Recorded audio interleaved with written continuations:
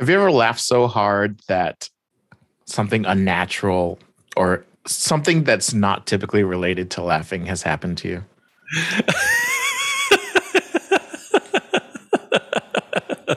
I mean, the quintessential example, right, was the time we were, I think this must have been in a sleepover where we made Chuck laugh so hard that he like, God, I don't even know how this is anatomically possible. On the flaming Cheetos. It was hot Cheetos and like some sort of soda came up through his nose, and that caused him to vomit.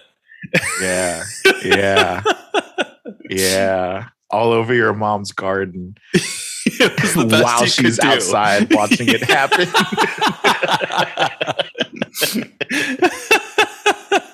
Oh man, yeah. That was a good one. Becky also has laughed so hard that she's thrown up. After she told me that story sometime in our college years, that became the goal. My goal. I want to laugh so hard. Oh, your goal for yourself. That I throw up. Yeah. Not like the bar for hanging out with Becky where it's like, yeah, you're laughing here, but you still have lunch in your stomach. So it wasn't that funny. Yeah. Not just like, that's how funny does something have to be that you can't, you're laughing so hard that you stop breathing. And so you start coughing and you cough so hard and laugh so hard that your body's like, oh, we're throwing up. Just crossing all the wires. I'm glad you have goals in life. This is not one I share. That's fine. Yeah. So wasn't even the point of my question. Oh, okay. Because it was a lead-in. It was a self-serve. Yeah. Because I have laughed so hard that my nose bled. Wow. I don't know what that says about my body. But it's just a fun story to tell, I guess. Some deep-seated otaku impulse within you. Just getting random nosebleeds. I was working at GameStop. I was on shift and we were laughing and we laughed so hard that all of a sudden I'm looking down and I just see drip, drip, drip. No. My nose legitimately started bleeding. Oh my God. It was wild. It was the second time that my nose has ever bled from not picking my nose. It's very interesting. Another time was from high pulp orange juice. Oh, that's the best kind of orange juice though. It's not. My wife are very strange. I want the orange. I want to drink my orange juice with a spoon. Yeah. I want you to take all the pulp that they took out of the no pulp orange juice and put it in my orange juice. That is citrus sludge. Yes, what that is. It's perfect. Hard pass. My wife buys that specifically to make sure I don't drink her orange juice. Hey, whatever works. It's rude. But like it was like 6th grade. I drank high pulp orange juice at John McDonough's house, and my nose started to bleed. And I was like, well, no more. No more high pulp for William. Does your dad still think John McDonough works for the CIA? I haven't followed up on that theory, but he was so sold on it that I feel like time is not going to be a factor in this.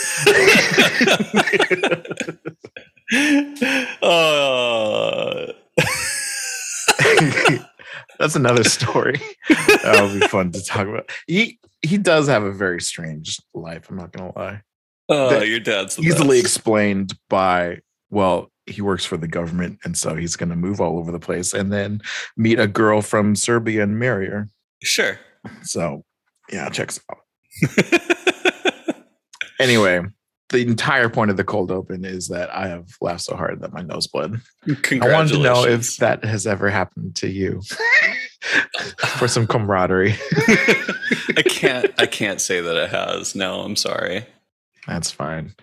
I guess this is where the intro music starts creeping in. No, not yet. Because not yet. I'm going to delay this a little longer.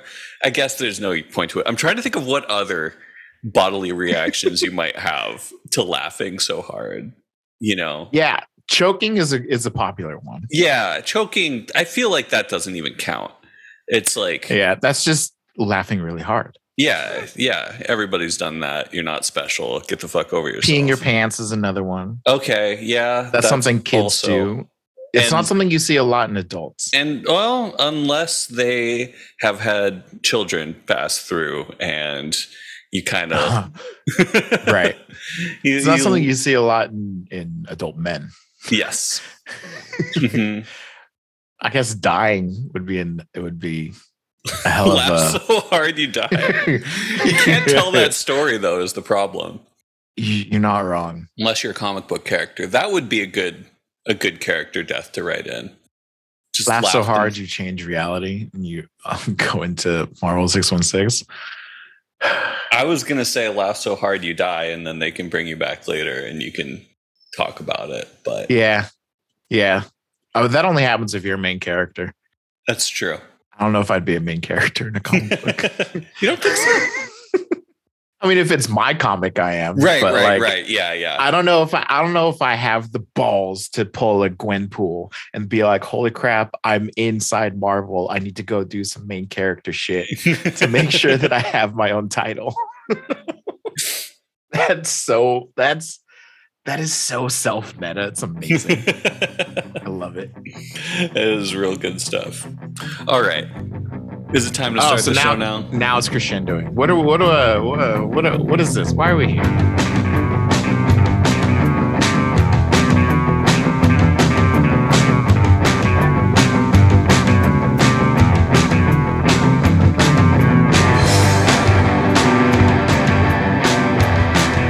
This is a podcast. It's called Hype is My Superpower. We talk about the things that we're hyped on, comic books, stuff like that. Strange bodily functions coming from other more normal bodily functions. I'm Steve. For the podcast, I tend to read 1990s Marvel comics in the hope that one day I'll read them all and be done with this curse. Not all Marvel comics. 90s X-Men comics. Yeah. And someday I'll read all X-Men comics and be done with this curse. Will, my buddy here, reads every single Marvel 616 trade paperback as it comes out. He has no wish to be free of this curse. He is happily invested and visited upon him. All the pain and all the joy. Yes. And you've got a good one this week, right? You've got crossover side stories, as we've mentioned before on this pod, often the best reason to have / read a crossover. And this is Devil's Reign. Yeah. You said you got 5 of them? It's often the best reason. Oh no! Oh no! Are we bucking the trend here? Damn! It's interesting. It's not as mind blowing as I would have wanted it to be. Sure, but there's only 4, not 5. Oh, there's 4. Okay, I misspoke. Okay, last time. All right. There could be a 5th that I have lost track of, and I didn't buy it yet, and I will remedy that for next week. But sure. Until then, it is 7 titles. Oh, okay. Sure. But 4 books. Got you. What did you read? I read the entirety of the 1999 Warlock series. It was started intended to be an ongoing series. It got canceled after 9 issues. Oh. Yeah. Notably, it was the return of Louise Simonson to X-Men comics. So last week we had Chris Claremont's return, and this week his buddy and frequent editorial collaborator making her return as well. Short-lived, but we get to talk about it. Cool. Yeah. Wonderful. And then we don't have Sandman for this week just because there's a lot of material to cover. I know we said we'd Sandman do it this issue or this episode. But another didn't say time. we were going to do it. I also had computer stuff, and so I was focusing on that instead. Yeah, these things happen. My fault. It's on me.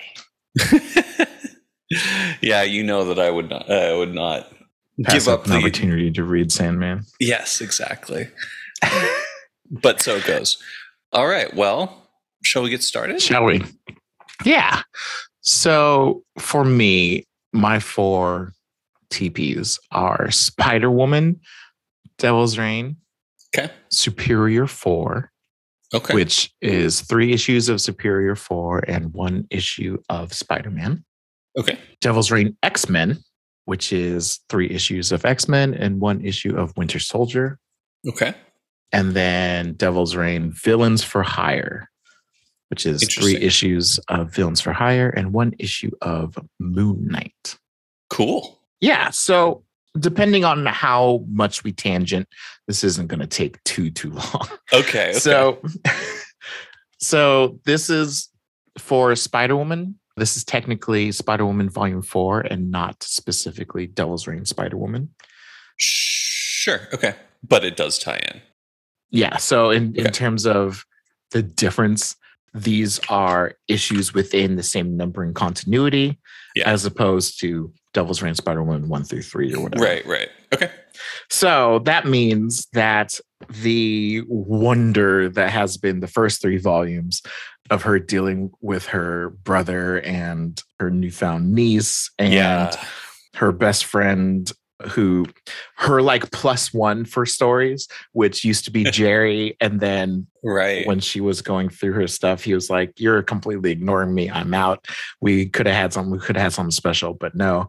So in the same issue that he moved out, her friend, Jen McCabe, who's a stunt woman for Hollywood. She's a long-time character all the way back to Claremont's run in the 70s and 80s. She guested in a lot of 80s Uncanny X-Men comics.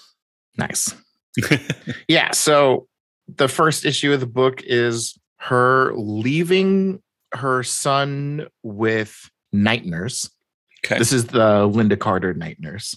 Okay. And visiting McCabe, Lindsay, on set of the movie that she's working on. Okay. And then because comics, some hired ninjas show up to attack Lindsay because of some money that she borrowed from a guy in Madripoor. And something that I guess they're going to explore later because they didn't explore it in this issue. They stop the assassins, and then there's a note on the window in the bathroom that says, "This is all your fault, Jessica Drew." And it's like, okay. And then after that, the next issue is the tie-in with Devil's Reign. Sure. Where we find out that... So remember in Devil's Reign, we find out that Kingpin has files on basically everyone. Right. He is the SHIELD superhero registration database that doesn't exist anymore, basically. Sure. And so he gives Spider-Woman's file to somebody of Jessica Drew's historical importance, who is an inmate at Ravencroft. Okay. And we don't see who it is at first. Nope. Gotcha. I should point out that the Thunderbolt militia attacked Jessica Drew while she was visiting Lindsay McCabe because she was injured in the attack at the hospital. And so Jessica actually goes and confronts Wilson, which is interesting. Yeah. She narrowly escapes that fight. And then because of that, Kingpin's like, okay, well, I know who to give her file to. So she gives the file to somebody, and then we find out it was Queen Veronki, or Veronk. Oh. Who apparently survived. Yeah, that's a surprise, because the whole the whole reason Norman Osborn. So Veronke, let's scoot back a little bit here. Yeah, Veronk. I'm just gonna pronounce her name Veronke and assume I'm correct, which is privilege of being white. It's Veranke. Yeah, and she was the queen of the Skrulls, the Skrull invasion force that was behind the excellent crossover Secret Invasion. Mm-hmm. And she impersonated Jessica Drew, as Skrulls are wont to do, but that was her deep cover to infiltrate Earth and its heroes, etc., etc. Yeah, she was Jessica Drew for a very long time. She was the Jessica that lived through House of M. That's right. Interestingly, randomly enough. That was a long wind up. Bendis had a lot of shit going. Yeah, it was impressive. Yeah, you know what? Peak Bendis, he had some all right things going on. Yeah. Bendis's Ultimate Spider-Man run is by far his best really work, good. honestly. Yeah. And I really liked, good. The original Alias series too. And a lot of that New Avengers run. Mm-hmm. Anyway, yeah, so Queen Veranke was assumed dead at the end of Secret Invasion. Norman Osborn just like, in my memory, he just like walked up behind her and shot her with a shotgun and was like, okay, invasion's over, everybody. I did the thing. You want to like crown me king of the government now? And they did. Sort of. At the end of the big climactic battle of all the superpowered Skrulls versus all the superheroes, Veranke's doing her like monologue, her villain speech. Right. And then she basically says, like, if you want to stop me, you're going to have to kill me. And the heroes don't kill, blah, blah, blah. Mm-hmm. And then all of a sudden, a bullet-sized hole shows up in her forehead. Gotcha. And you're like, wait, what? And then you turn the page and it's Norman Osborn with the sniper rifle, or just, I guess, a rifle. Sure. In front of the crowd. And through that, that's how you're supposed to assume Veranke died, because a bullet to the head will do that. And also because this was the whole basis for Norman's power turn, was killing her. Yes. And so because Norman Osborn, quote unquote, stopped the Secret Invasion, he was given leadership of S.H.I.E.L.D. He rebranded S.H.I.E.L.D. to Hammer. Hired Victoria Hand. Hand's first job was to come up with what Hammer stands for. She never did. That was a pretty funny bit. That was a funny bit. Yeah. Enter Dark Avengers, Thunderbolts. It was a whole thing. Yeah, it was an interesting time for comics. But yeah, so Veranke is back. She is alive. Veranke is back. She's given Jessica Drew's file. So she knows about her son, her relationship with Night Nurse and Carol Danvers, McCabe, all this stuff. So sure. She gets out of Ravencroft. She's let out of Ravencroft. She turns into Jessica. She goes and takes her son from Night Nurse as Jessica. Night Nurse is like, something is wrong. And then Jessica shows up, and then the two of them fight dressed as each other. Comics happens. Carol Danvers shows up and basically is in charge of babysitting her son. So Jessica and Veranke can duke it out. It lasted an issue. Yeah. So like, she's not that are treated with. Gotcha. It ends with Jessica being in the crosshairs of a sniper rifle, and some guy's like, I have the shot. Should I take the shot? And then it's like, no, we're taking our time with this. So she's going to answer to the anti-Arach-9. Oh boy. So whoa. Okay. Yeah. So the anti-Arach-9 is a thing, and it's led by the like old 9, like the number from, 9, like it's like a Sinister 6, but it's 9 and yeah, anti-arachnid. But then instead of they say comics 9. Don't have any new ideas. All right, it's great. Yeah, it's led by the old lady who we got introduced to in Volume 1, who turned into a part dinosaur at the end of that volume because of the shenanigans at Mount Wundagore. Yeah. She is leading the anti-Arach-9 in partnership with her brother, with Jess's brother, who goes by Aternum, Michael Marchand. He goes by Aternum now, and his girlfriend Rose. So the three of them arguably lead it, and it's made up of members. The members are all anyone who has fought Jessica in these last 3 volumes. So I don't know how they cross paths with each other. Yeah. But this is basically just kind of like the rogues gallery of this run of Spider-Woman. Sure. Yeah. So you have like the 2 sword brothers that were in jail back in Black, okay, that shared a mystical sword together or whatever. Stegron is a member. Sure. Because he got like referenced back in one of the issues.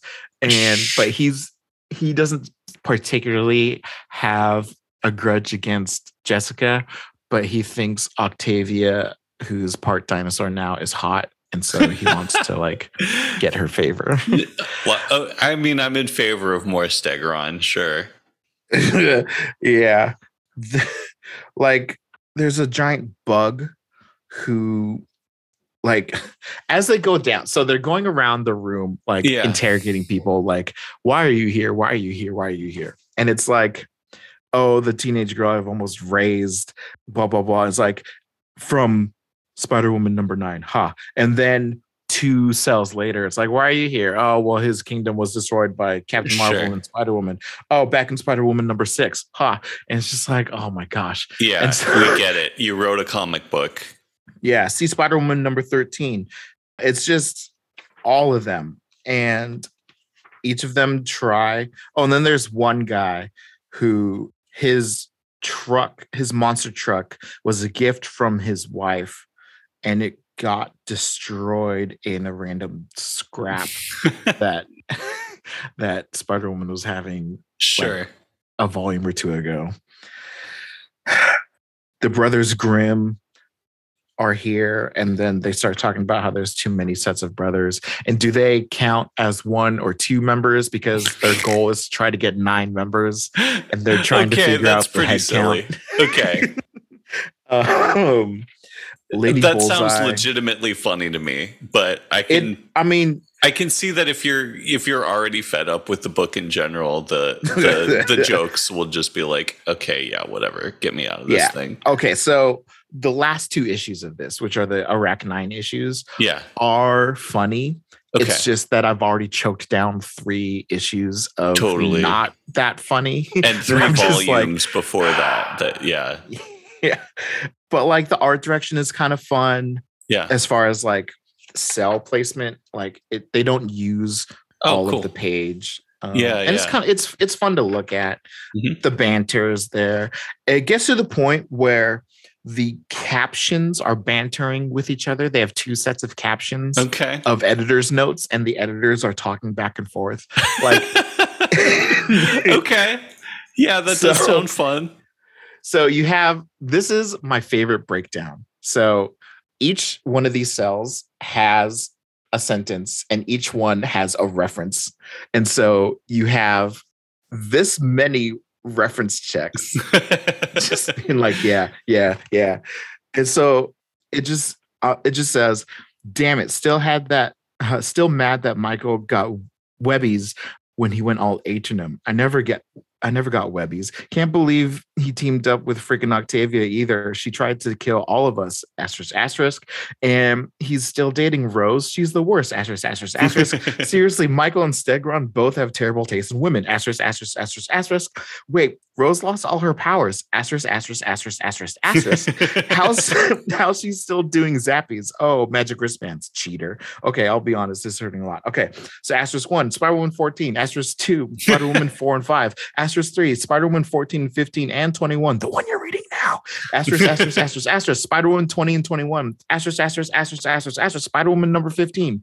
And then just another one of just, damn, we seriously went bonkers with this book, huh? You're like, okay. Are you familiar with the Incredible Hercules run where they use the automatopoeia sound effects? No, I didn't read that one. So John will tell you that his favorite example of this is when Hercules gave Thor a purple nurple, and the sound effect was nurple in purple text. Okay, that is deliciously meta. And then, like, say he does something like you can only do in comics.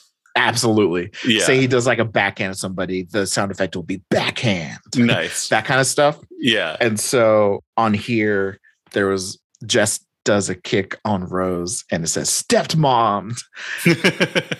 And then this is where the banter between two editors happens. Okay. And it says, see, it's funny because step like what a foot does, but shut up, Carla. This is from 5 other editors. So anyway, she trades blows with her brother and says bro down. Mm-hmm. And then his daughter, her niece, gets involved and hits him and says, Dad. And it's just fun little stuff. Yeah.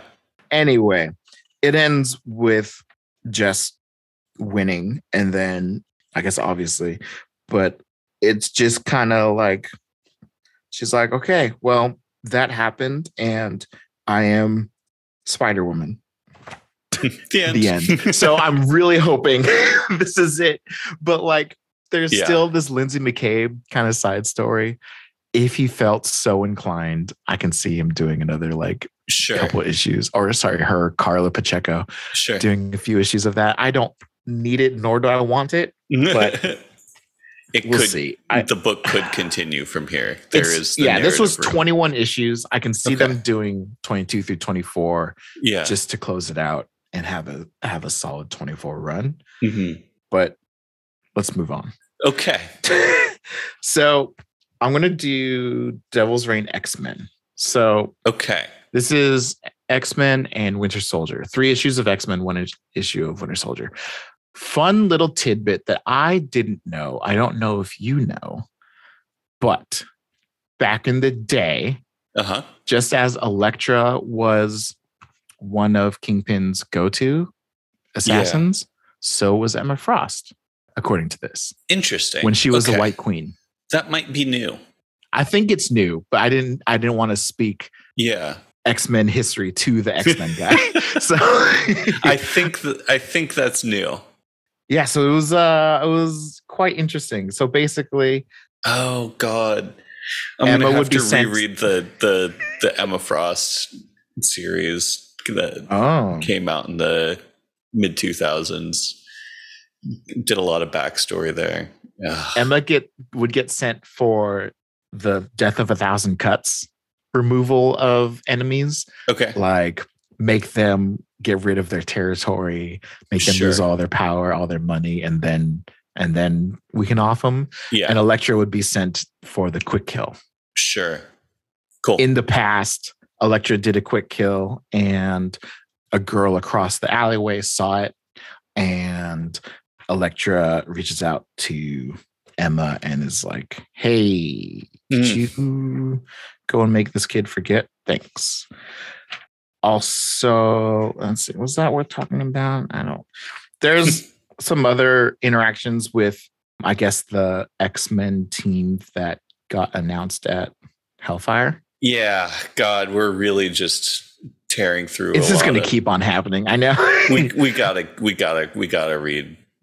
read this. I know. I guess it's 14 or whatever the last one is coming out like next week, right? Maybe you keep weeks. Going. I'll look it up.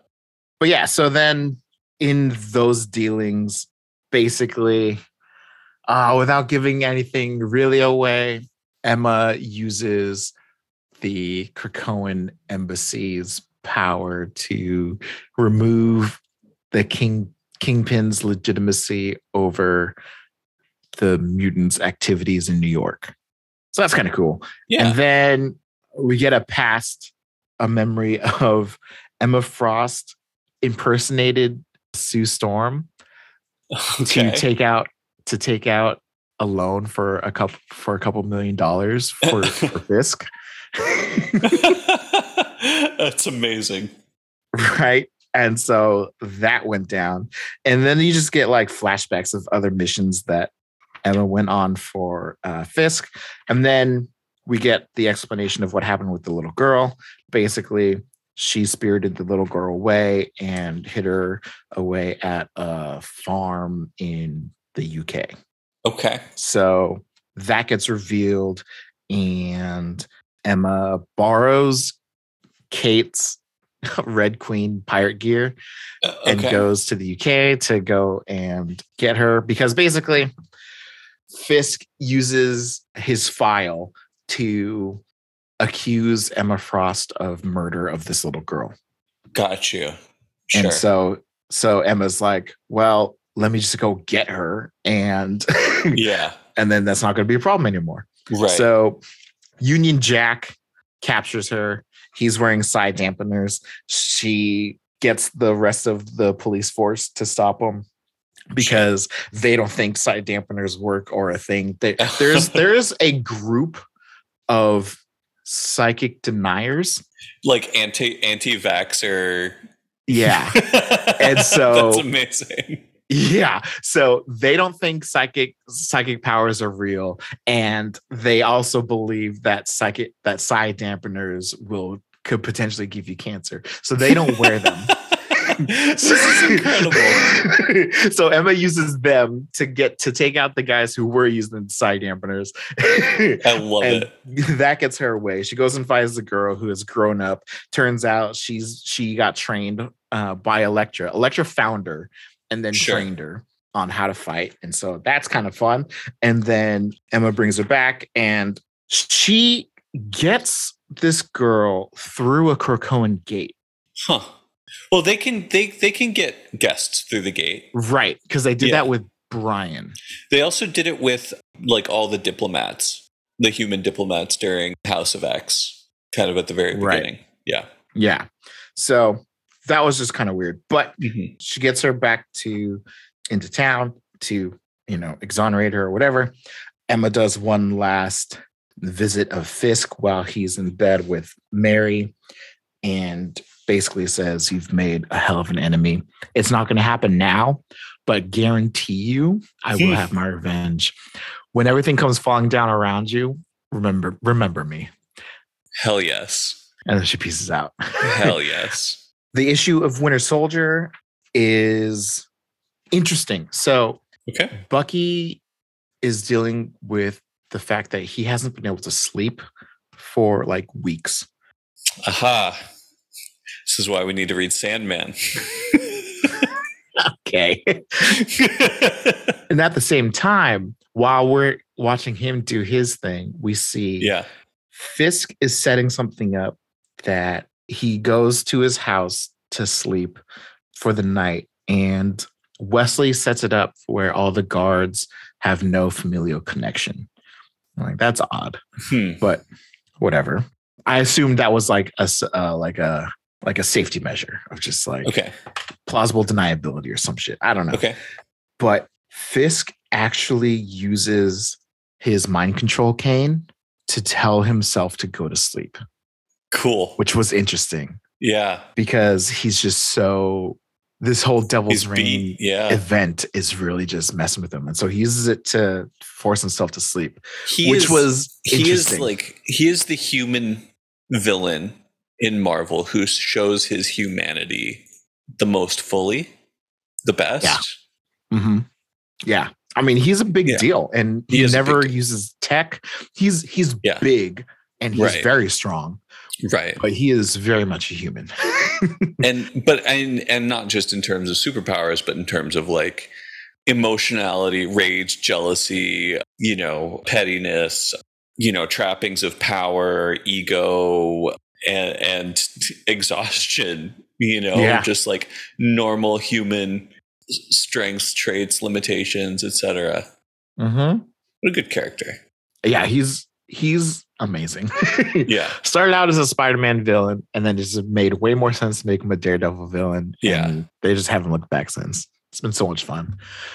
So Bucky finds out about Fisk's files.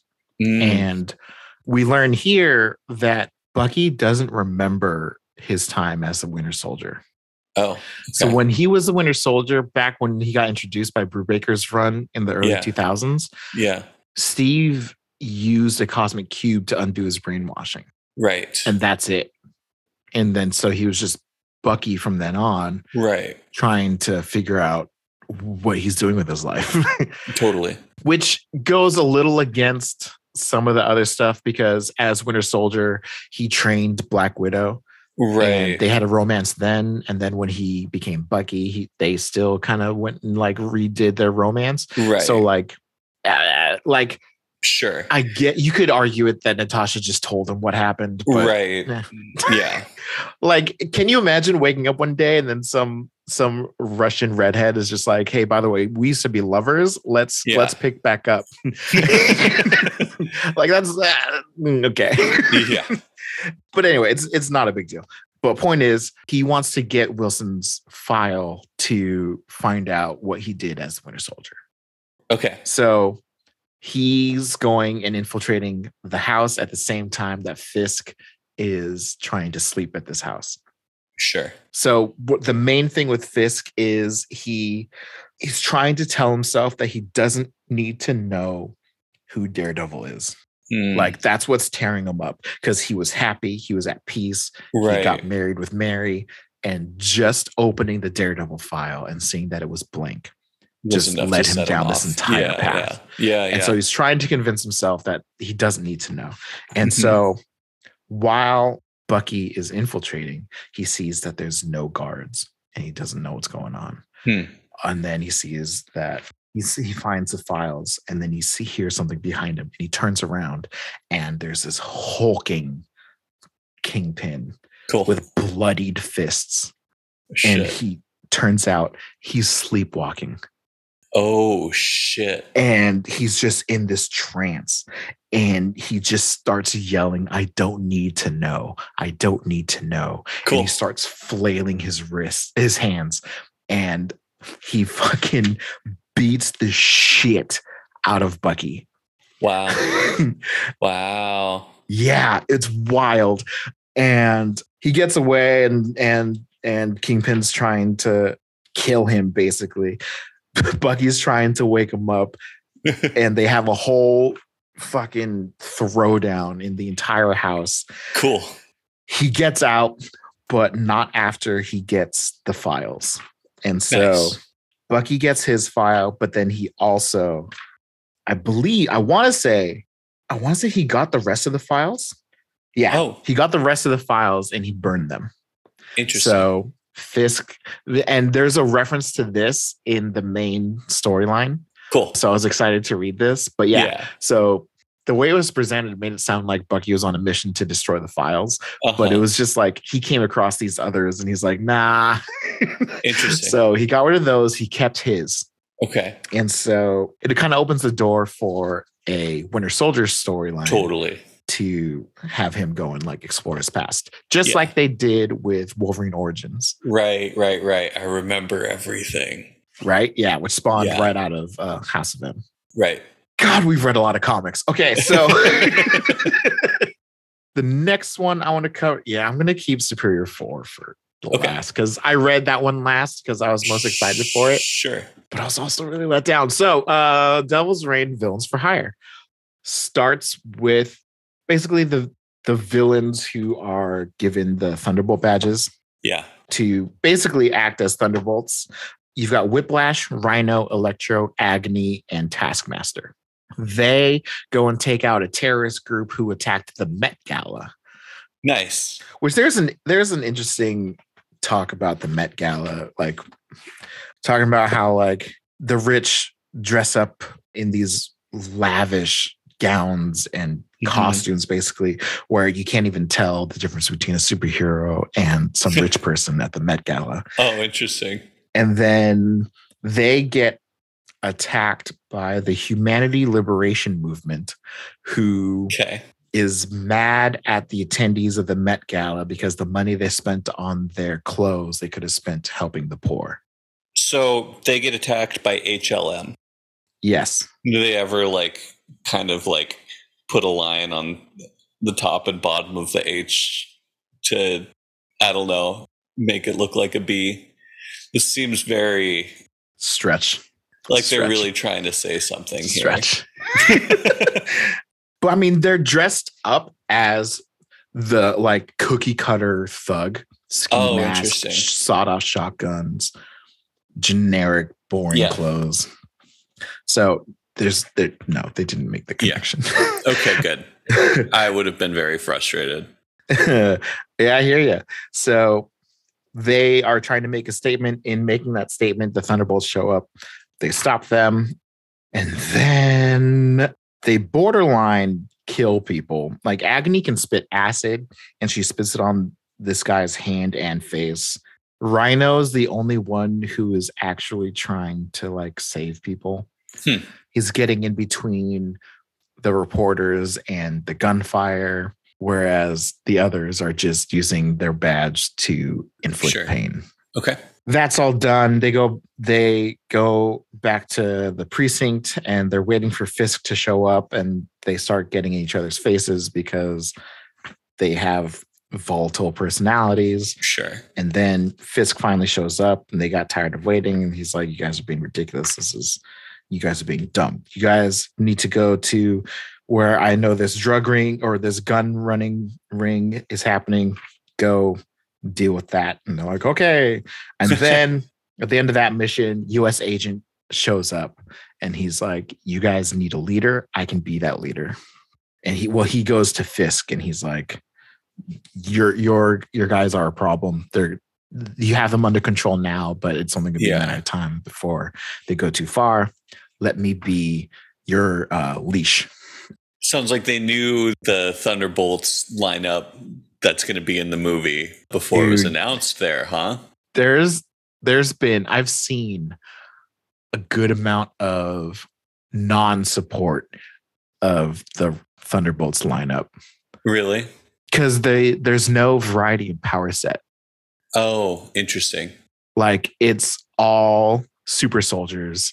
Oh, punchies. And Ghost. Yeah.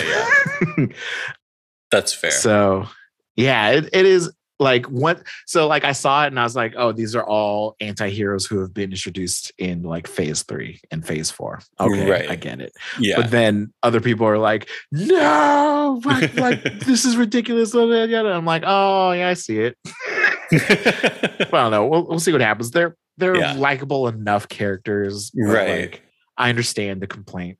Yeah, because like Thunderbolts / Suicide Squad is your chance to like really just kind of make like it's actually called a suicide when you go to like to the soda machine and get a little bit of every flavor. Yeah. Yep. Like that's your chance to do it. You can't do that with an Avengers team.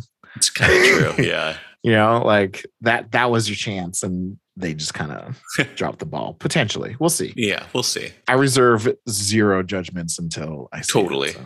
Yeah. I guess I reserve all judgment, not zero judgments. Withhold Doesn't judgment. Matter. Yeah. I withhold all judgment. Anyway, so they go on their first mission. U.S. agent rings them in. Electro gets all pissed and tries to electrocute him. Doesn't work. They try to go too far. He puts each one down. And then a scene later, you find out that he was wearing a wire and the wire got fried. And he was actually sent by the CIA to get as close to Fisk as possible to stop or rein him in or potentially take him out if it's needed. That's interesting because he is still, an elected official. I know. Yeah. But CIA gives 0 Fs. Are we sure that this isn't like, a veiled right-wing conspiracy plot book? Because, the federal government sending spy spooks to go after controversial right-wing elected officials, and particularly like large white guys who like to have their names on buildings, and then also this BLM mix up. I don't know. I feel I'm feeling a subtextual undercurrent here of a particular viewpoint. I will say it's hard not to when you are tasked with telling a story that needs to be compelling about bad guys having to be good. Okay, fair. I mean, I hear you. I mean, I'm not saying that like political subtext is bad. I just, not having read this myself, I don't know what they're saying about this. What right. Sort of it's in the position they're taking here. It's in the details in the conversations. Right, exactly. That we skip over. Yeah. I don't know if I'm grasping at straws here. I don't know. Yeah, whatever. Like, yes and no. I think if they didn't keep on doing a bigger villain to deal with in these situations, like if it was always dealing with, because in the next issue they have an actual powered villain, if it was always dealing with civilians and civilian situations, I think that would have given them a chance to dive into that. I also think if they did an actual title of just Thunderbolts or Villains for Hire that was an ongoing monthly during Fisk's reign as mayor, then they totally could have done that. Because the Fisk Trump comparison is obvious and, from the start. Yeah. So your question. Yeah. Because he didn't create this team until Devil's Reign. Sure. I don't think we're going to get a chance to really explore that. That makes sense. Okay, cool. Which is a good point. I think that would have been maybe too on the nose, but it would have been also interesting. Right. Yeah. Just like how does the federal government involve itself in this, and how is that different or the same than how, things shook out in real life, etc. Yeah. Because the last time we had that was when we had a Black Captain America, and that was literally the entire storyline was all this hashtag not my captain, and then, or not my cap, and then also the AmeriCops, who were super soldier cops with faceless masks patrolling primarily minority neighborhoods and enforcing the law. Right. And then most recently, as we've sort of alluded to, like the conversation about the Eternals and how the Deviants are a allegory for, racialized minority groups. Groups of minorities, and the Eternals have this auto. He has a my life was under threat policeman mentality. Just, my brain shuts off and I automatically terminate the deviant. Right. Yeah.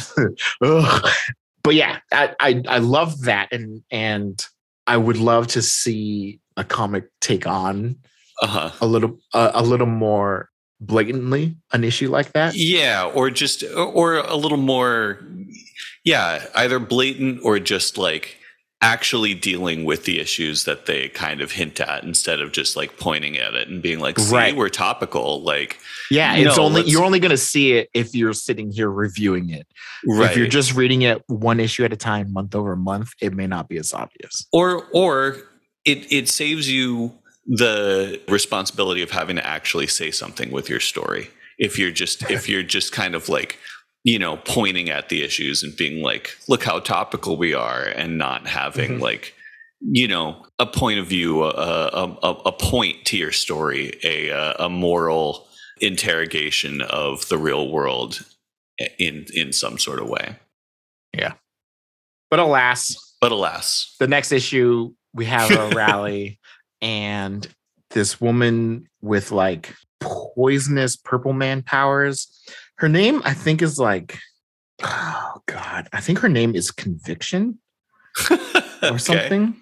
It's something weird, but like she's purple and has black eyes, and she has a corrupting touch. Okay. And so she touches you, she turns you all black-eyed with veins and into a mindless mob. Okay.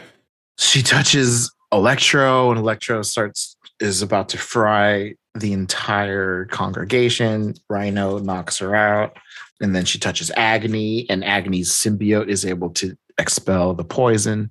She touches US Agent, and Agony is like, I got you. And she's able to use her symbiote to expel his poison. They try to take her out, but like they don't say where she went or what they did with her. But it's literally just like the scene ends and then they move on to the next part. So okay, interesting. It was the woman was really just there to show an Agony that is willing to help her teammates kind of a thing. Okay, sure. And that's literally kind of all it was. Because up until this point, Agony was the acid spitter and right. routinely would go Reckless. out too far. Yeah. Same with Electro, and Rhino was the only one that seemed to have a heart. Yeah. So what's up with? Gave, is this a consistent character? I really don't know Rhino much at all as a character. Is this consistent characterization for him, or is this something new? Okay. They make him way more native English speaker in this because he's Russian. He's right. Alexei Shestevic. I can't pronounce his last name, but like he doesn't want to do the Rhino thing. He never wanted. Well, after he did it the first time, it was like a mob gangster thing, and then he got out, and then a Rhino pretender, like Rhino 2, basically, who used a more mechanical suit. Yeah, showed up and tried to, and he felt in order to become Rhino, he had to take out Alexei. And so he attacks Alexei and his wife out to dinner. Spider-Man tries to get involved, but the new Rhino is too powerful. And in order for Alexei to get out of this, he has to put the Rhino suit back on. He puts the Rhino suit back on. In that storyline, his wife gets killed. Gotcha. And he blames Spider-Man for that entire situation. Okay. So whatever, dude. So Alexei Rhino takes out the Rhino Pretender, and then he I'm not doing anything else anymore. I may as well be a bad guy. Yeah, and if he put the suit back on again, it would be a permanent bond to his suit, and so he can't even take it off anymore. So he's never wanted to be a bad guy, with the exception of like the job here and there to pay the bills. Sure. Okay. And so, yeah. Good to know. He's low on the spectrum of evil when it comes to like villains. Yeah, yeah. And then, it's just children are like a draw the line kind of thing. Right. So that issue ends with Rhino being like, too many innocents were hurt. And then now you're going to send us after children. I'm out. So he leaves the Thunderbolt program, and they're like, well, we don't have a heavy hitter. We need to go and pick up these children. And Kingpin's like, I got you. And so he brings out Abomination. Oh, shit. Okay. Sure. And so Thunderbolts, Sans, Rhino plus Abomination go to pick up the children, which we saw in Devil's Reign. And the end of the issue is when the champions go and show up and fight the Thunderbolts. And we see how that pans out in Devil's Reign. So that's the end of the issue run. Cool. Then you get Moon Knight. Interesting. One issue of Moon Knight. And Moon Knight was the first hero captured by this whole Powers Act thing. Yeah, yeah. So he gets taken to the Myrmidon, which is the same place where Reed and Sue got taken. And coincidentally, all of the people that Moon Knight has put away. Of course. So he's there. And I'm not locked in here with you, et cetera, et cetera. You're locked in here with me kind of shit. So he's going around. He meets his cellmate, who is this guy 8-Ball. Okay. But he doesn't have his costumes. It's just like some regular Joe.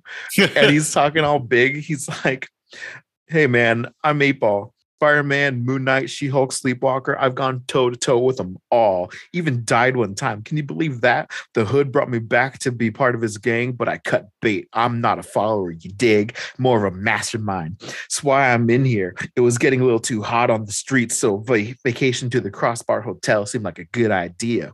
So what about you? What about you, New Fish? What are you in for? Mask beef.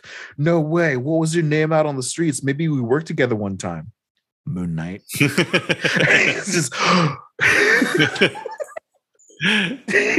nice.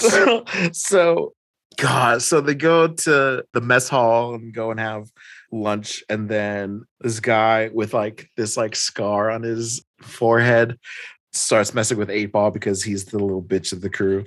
And Mark stands up to him. He's like, who the hell are you supposed to be? And he's like, me? I'm the guy who carved the moon on your head. And the guy runs away. And then after that gets pointed out, you see others who have moons carved on their foreheads, which is a thing that this latest run of Moon Knight, I think, is doing. Okay. And they just have little like homages to him being Moon Knight. Like, this is one of my favorite cells. Just fully, his portrait fully silhouetted in black with glowing eyes. Yeah. With just glowing eyes, because Mark Spector is a boss. And so Moon Knight goes over and talks to all these people who have these scars on their foreheads. And he's just like, he says, bunch of first class losers without your secondhand gimmick guns and third rate superpowers. We ought to have a reunion soon, boys. Swap stories about the old days. Maybe you can remind me what stupid names you went by before I decorated your faces. You know where to find me. So he's just antagonizing literally everyone. Sure. And then one of the Thunderbolt guards is like, oh God, convict, you stink. Go take a shower. Shoves him into the showers and closes the door. Mm-hmm. Turns out there's 5 guys with moon scars on their foreheads, of course, with chains and weapons, all waiting for him. Yeah, classic prison jumping scene story. Guard is outside counting his money. And then a bloodied Mark Spector comes out and he says, shower's broken. And the guy's like, what? How? There are 5 of them in there. He's like, and there's still 5 of them in there, more or less. And then, so he finds out about this like fight ring that every prison fucking has. Right. And he's like, get me in there. He's like, yeah, sure. Whatever you need. And he's like, well, I just need one thing. And they get him a little mask. And so he draws a little fucking crescent on the forehead. And so he's just going through the ranks in this fighting ring, wearing this beating the absolute hell out of everybody. Yeah. And just going through the ranks. And bout number 3 is Moon Knight versus Mr. Fish. He gets montaged of these different fights that he's doing. Yeah. And the lengths that the prison's going to try to get him to lose. Right. Like bout 5 is the handicap round. It's Moon Knight versus Killer Shrike and Cactus. Killer Shrike doesn't have his gauntlets, but Cactus is literally a living cactus. So yeah, tough to punch that guy. Yeah, the next cell is Moon Knight picking out all the spines. Yeah, out of his hands and stuff. And it's a really fun monologue. Cool. But he's in his solitary confinement cell now, and this big guy called Man Mountain Marco, who's not to be confused with Kane Marco. Okay, that would have been my first thought. I thought this was Juggernaut Kane Marco. Yeah. But he is the crown champion of the fighting ring. And Moon Knight's making his way up to that. Yeah. And the guy's like, he goes and sees him. He's like, I got a 12-year-old daughter that looks bigger and meaner than you, takes after her old man. I just don't see what everyone's so scared of. And so Mark goes, and goes, there. Now do you see? And he makes a little like fog Moon Knight mask over his face. It's just so cool. That is cool. And then as we're leading up to this fight and they're about to go in, we find out that, so he has his fight, and then in the middle of the fight, we get a flashback to Mr. Knight, who we've only covered 1 volume, but he has this like program now where people can go and ask for his help during the night. He's the protector of the movers of the night or whatever, walkers of the night. Yeah. And this woman came to talk to him and said that she's scared. And she said, my name is Judith Court. I went back to my maiden name. Back when I was married, though, it was Judith Marco. And he's like, your ex-husband, Michael Man Mountain Marco, said, we have a daughter. Michael just left after she was born, never saw her. but she's 12 now and she's taking after him. His powers, I mean, she's strong and he found out somehow. And that makes her valuable to him. He's in prison, but he writes to me. He's going to take her from me when he gets out. He's going to kill me and make her like he is. Mr. Knight, she's 12 and she likes to paint. And he says, you have nothing to be afraid of. You and your daughter are under my protection. Okay. And so now it all comes back around. Yeah. So, and then Marco's standing over Moon Knight, and Moon Knight's just like, nah. He gets up and then chokes him out. And then at the very end, he says, let me tell you a secret, Marco. No punk ass cops or third tier supervillains could have put me in here if I didn't want to be. No prison could hold me if I wanted to leave. I came here for you. I came here to teach you a lesson and deliver a message. The lesson: I can get you anywhere, no matter how safe you think you are. The message: you will never see your ex-wife and daughter again, or I'll do things to you that would make what I did to Bushman look like a mercy. You understand me, Marco? Yeah. And he says, okay, I get you, Moon Knight. Just he let him go after he choked him out. And he says, just like how I'm going to get Judith when I get out of here, just like how I'm going to get my little girl. And Moon Knight, it gets one of his like blank looks on his face with glowing eyes, and he just says, I gave you a choice. Remember that. I said you're never going to see them again. And so he pulls a mountain from Game of Thrones and just gouges out both of his eyes with his thumbs. Oh my God. Oh my God. Yeah. Oh my God. And so Marco is now blind. And then the Thunderbolt guards come in and he's like, well, that's what I came here to do. And so he goes and fights the Thunderbolt guards. and 8-Ball is cleaning the hallway. He's like, bro, you didn't have to do that. And he's like, I did. It was literally my job. And then he's just like, I just have to wait because the heroes we're gonna rise up, and then we're gonna get out of here, and I'll be back to doing my job. Well, so that's Moon Knight. Question real quick. Yeah. We talked about Kane Marco, aka the Juggernaut, who this is not. We also have Flint Marco, aka Sandman. Sandman, yeah. There's a lot of Marcos. Do you think there's a guy named Marco who just like pissed off Stan Lee one day? Damn, I wish I knew. Not that I wish someone had pissed off Stan Lee, but right. Wow, that's hilarious. Or was an asshole to him, or did something. It was just like, right? Because don't like. You'll see. They're not related, and yet you have 3 different Marcos now who are villains, and have had all of them. I mean, Stan Lee created all of them. I think like they all go back to the 60s. Now, oh my gosh! To be fair, Stan was notorious for forgetting his own characters' names. Right. That's why he went with alliteration for so many. Yeah, and why we have hilarious.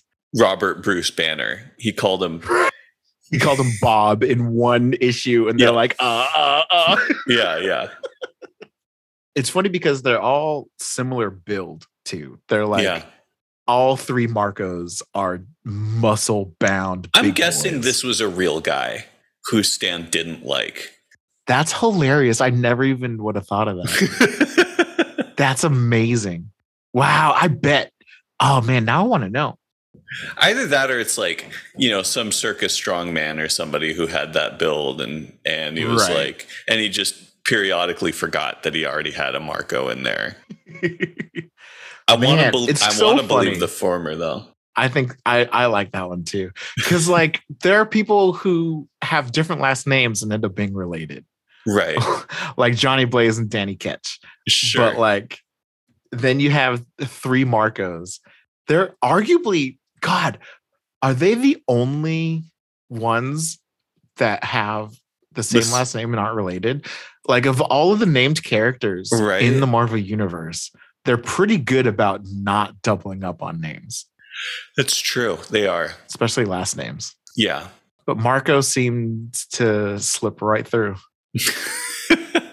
Interesting. Oh, that's theory worthy for sure. Oh my gosh. That's amazing. Superior 4. Superior 4. On a meta level, Okay. this didn't make sense. Okay. So, you know how I told you in Devil's Reign when we got introduced to these? So, okay, sorry. Yeah. Superior 4 consists of Otto Octavius, Yes. Dr. Octopus from 616. Also, a Wolverine with tentacles, a Hulk with tentacles, and a Ghost Rider with tentacles, with extra limbs, I should say. Continuing Marvel's insistence on just like stapling every combination of two characters together and being like, huh? It's a new character. Huh?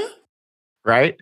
So in Devil's Reign, he specifically said, you are all Autos who have taken over the minds of one of your adversaries. Yeah. Okay.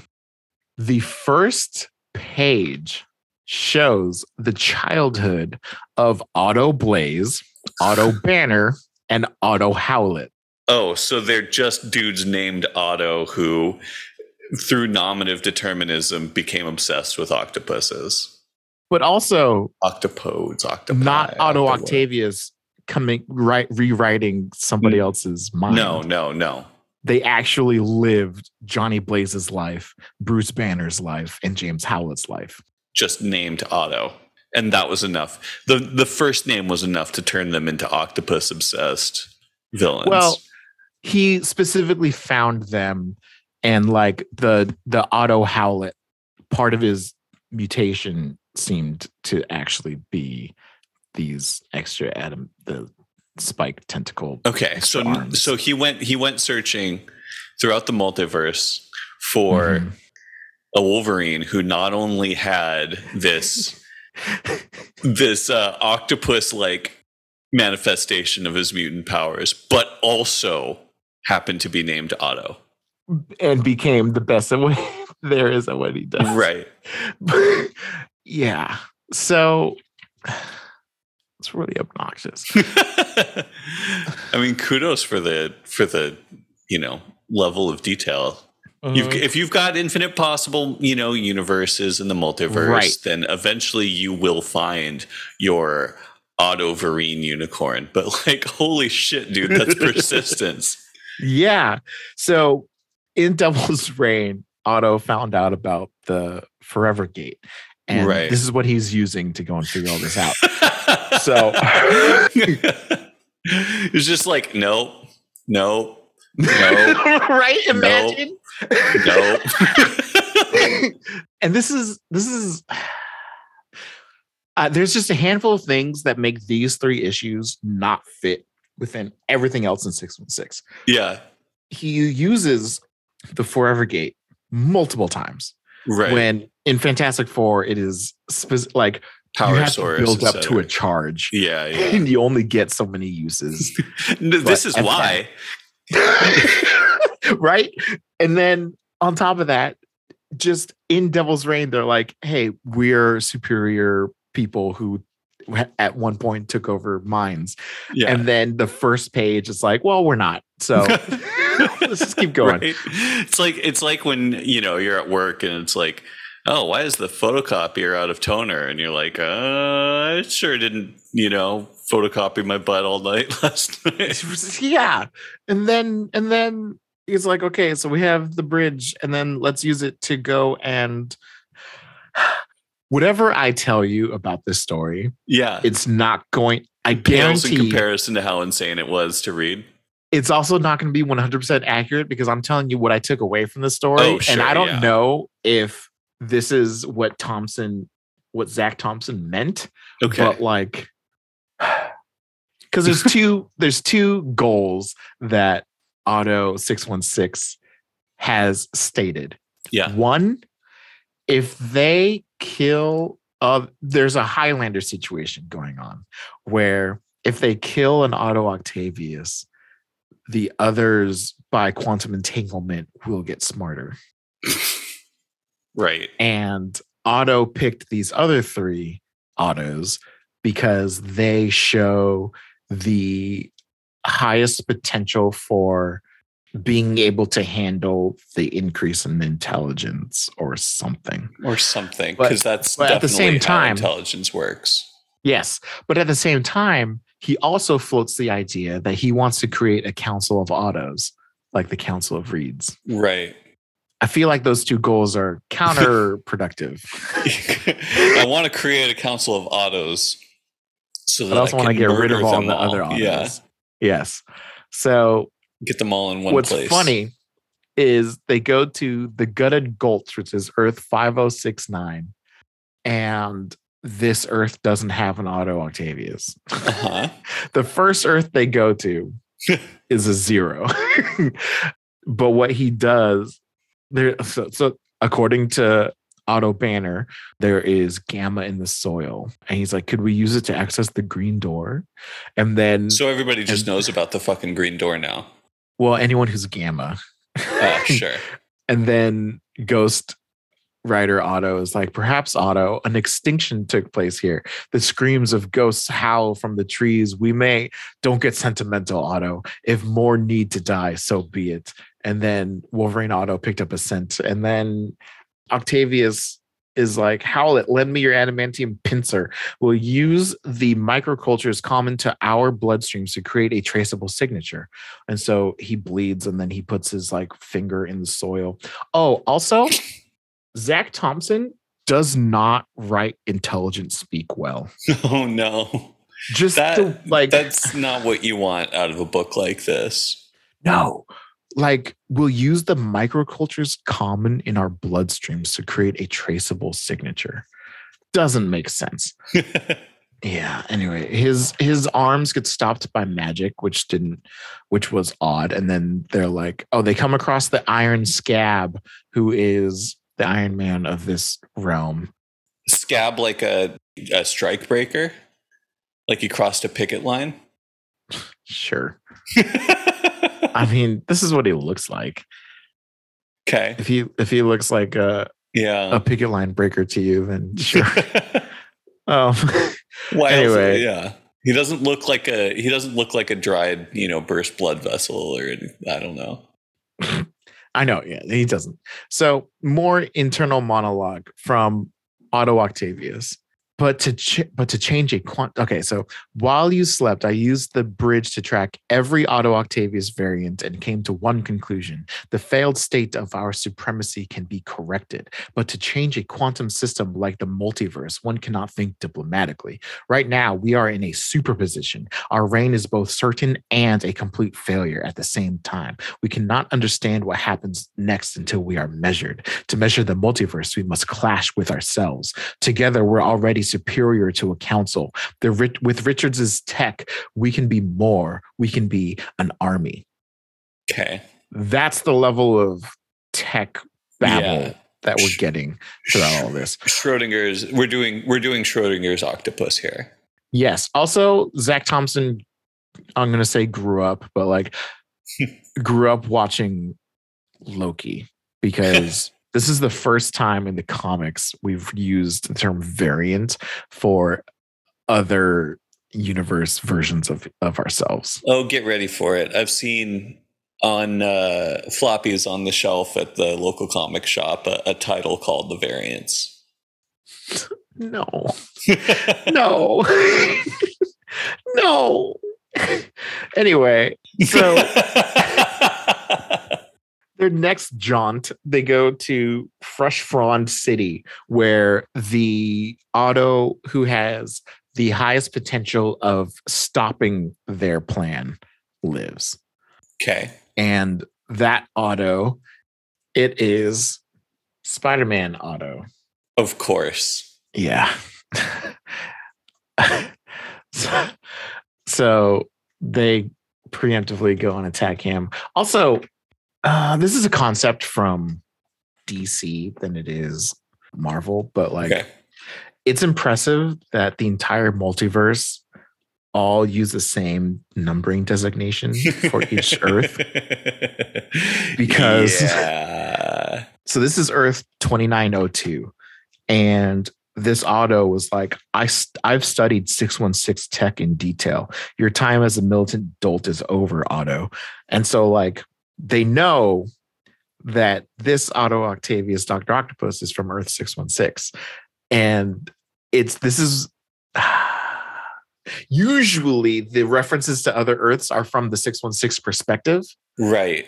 But this time we got it from the 2902's perspective that this is still 616. This is something that I've known for a while, but I was recently reminded of this. Now I have the occasion to bring it up. Do you know where the universes were first named? Ooh, no. They were first named in Marvel UK issues of Captain Britain. That's right. And they were named very familiar. by Alan Moore. Yeah. Who never ever worked for Marvel proper. Right. And became the originator of the numbering system of their multiverse. Mm-hmm. How cool is Alan Moore? But also how cool is that? Right. Yeah. Yeah. So in in the Injustice DC animated movie. Okay. They talk about how they bring in heroes from other dimensions and they're like, yeah, you're Earth 36. They're like, oh, really? I call this Earth 22. And like, because that makes sense. Yeah. Everyone's got their own numbering system. Yeah. That checks out. But I also feel like if they did that, then Earth 616 would probably call itself Earth 1. Right, exactly. And then you get everyone back to starts DC with stuff. 1 as your own. Right. And then you get into the DC conundrum. I mean, I have heard that in DC they call Earth 2 calls themselves Earth 2. Like that seems like the reason for the big crossover war to begin with. Like, I'm Earth 1, you're Earth 2. Nuh-uh. Right. Yeah. Right. Well, so in the Flash TV show, it's a omniversal numbering system. Okay. There is an Earth 1, which is Earth Prime. Sure. To up to 23, I think, in that world. Okay. But in Injustice, they have their own individual numbering systems, which I prefer. But yeah, that is cool. It just adds an extra fun little conversation. Yeah, some flavor to it. It feels a little more thought out. Yeah. Anyway, they kill Spider Parker Otto. They use a little, thanks to my technology, a synthetic blood parasite native to Earth 5069. I access the mindscape and drink your intellect. Your entire mind, everything you are belongs to me. You cease to exist and my mind grows superior. Okay. 1 down, several thousand to go. Anyway, so in doing that, this is where it gets weird. And if it hasn't gotten weird already. Mm-hmm. In doing that, we see a vision of Earth 7214 and we see Atlantis and 10,000 Atlanteans just die. What? As a ripple effect from the death of that Otto. Okay. And so this other Otto. This guy really likes his Mountain Dew Baja Blast. Yes. So this Otto decides, okay, it's time to act. I've decided that's what Dr. Octopus brain juice tastes like. It all tastes like Baja Blast. He says, I am the supreme octopus. Okay, guy. So this is Doc Ock. I'll tell. Yeah. That was all issue 1, by the way. And then we get this monologue from Supreme Octopus talking about how he's seen the death of Otto Octavius and countless other realities in different ways that he's died. And then the Superior Four are having trouble dealing with each other. They fight each other, and in fighting each other, they get sucked into the Forever Gate and get thrown into where Atlantis, where people died, and then the tidal wave is coming. And then they get shunted away by magic and brought to the Savage Land on Earth 8968, where the Supreme Octopus is waiting for them and is ready to deal with them. And then Otto Blaze gets a Hellrider dinosaur skeleton thing. And anyway, this Otto's name is, because it's weird. It's 4 names long, but it has Vaughn for Von Doom, and then his last name is Strange. Okay. So he is Doc Ock and Doctor Doom and Doctor Strange. Just and all of the doctors. He's the Sorcerer Supreme. Way too much grad school for this guy. And he has his base of operations is the Supreme Sanctorum, which looks like Castle in the Sky type shit. Yeah. And he brings the 3 others in to like bring them into the fold, I guess. But he locks up Otto 616 because he's delusional. So because the blood that he put into the ground on that other planet springs forth and creates a Man-Thing-topus. Great.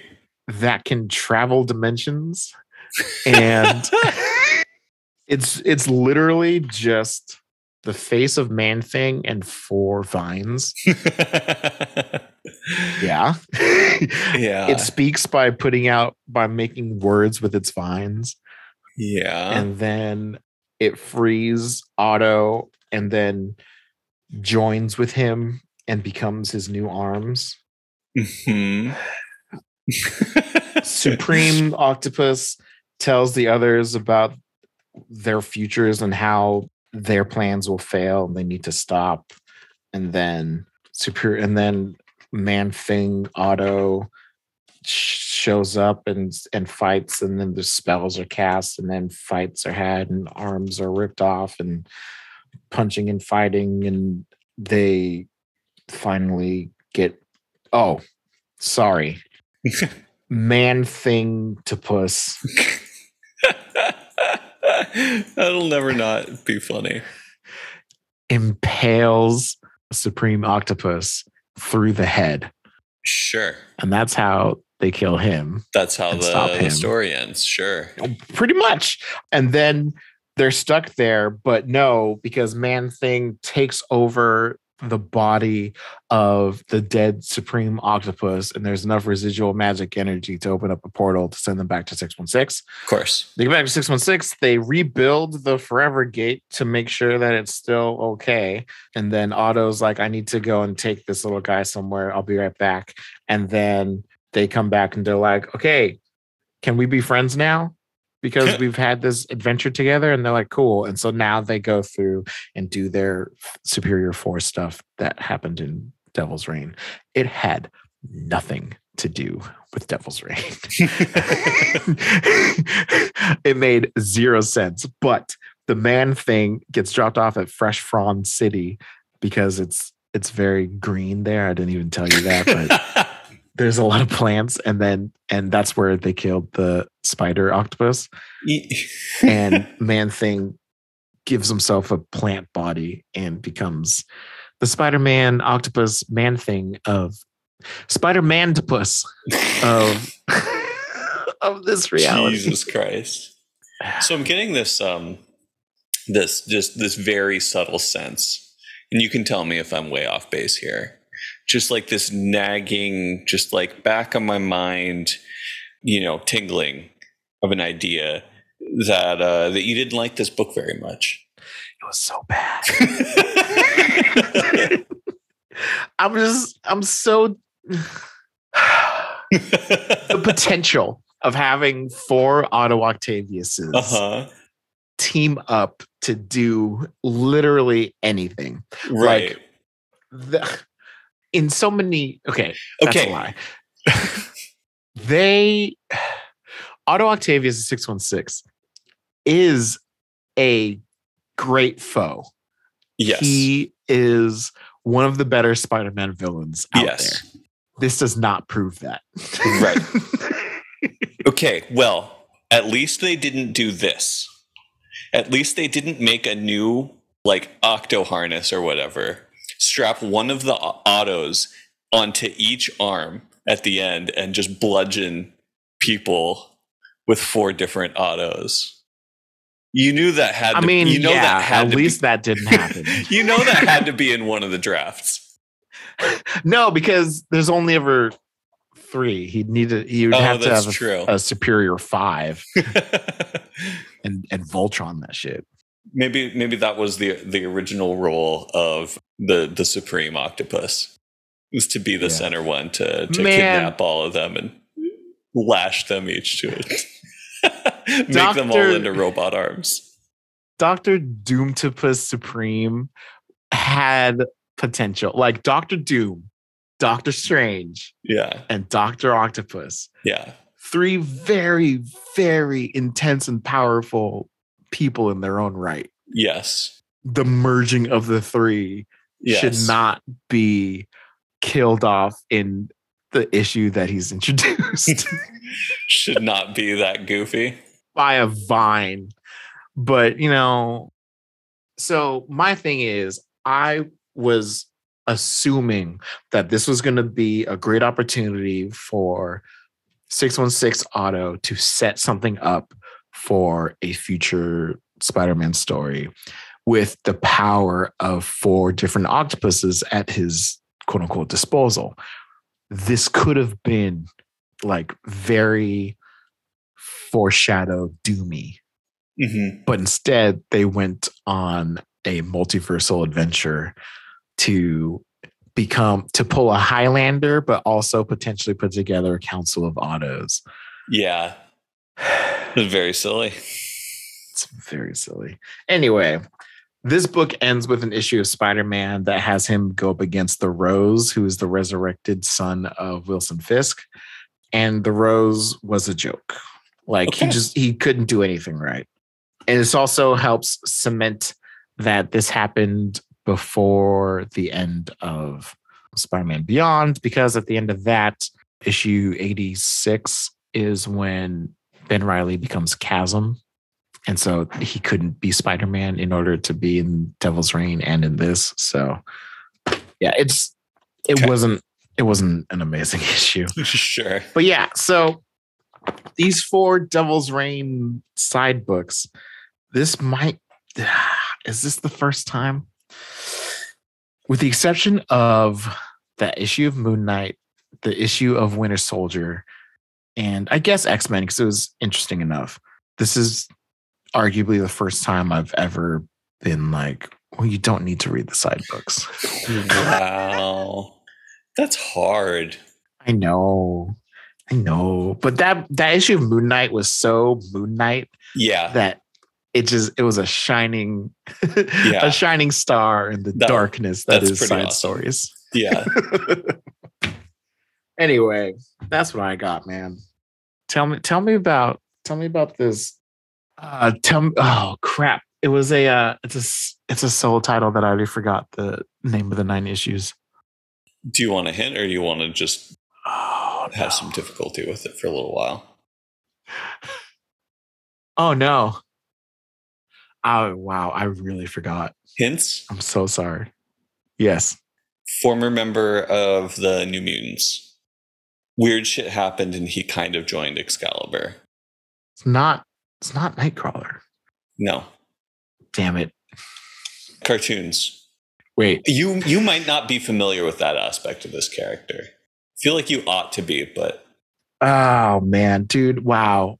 I totally forgot. Self-friend Will Warlock. Yes. Yeah. Wow. Wait, he went to Excalibur? Douglock did. Interesting. Okay. And as we find out in this, there wasn't really any Douglock after all. Oh. It was just Warlock, but he did kind of absorb Doug's memories and some of his powers, but he is definitely not Doug and fully Warlock. Okay.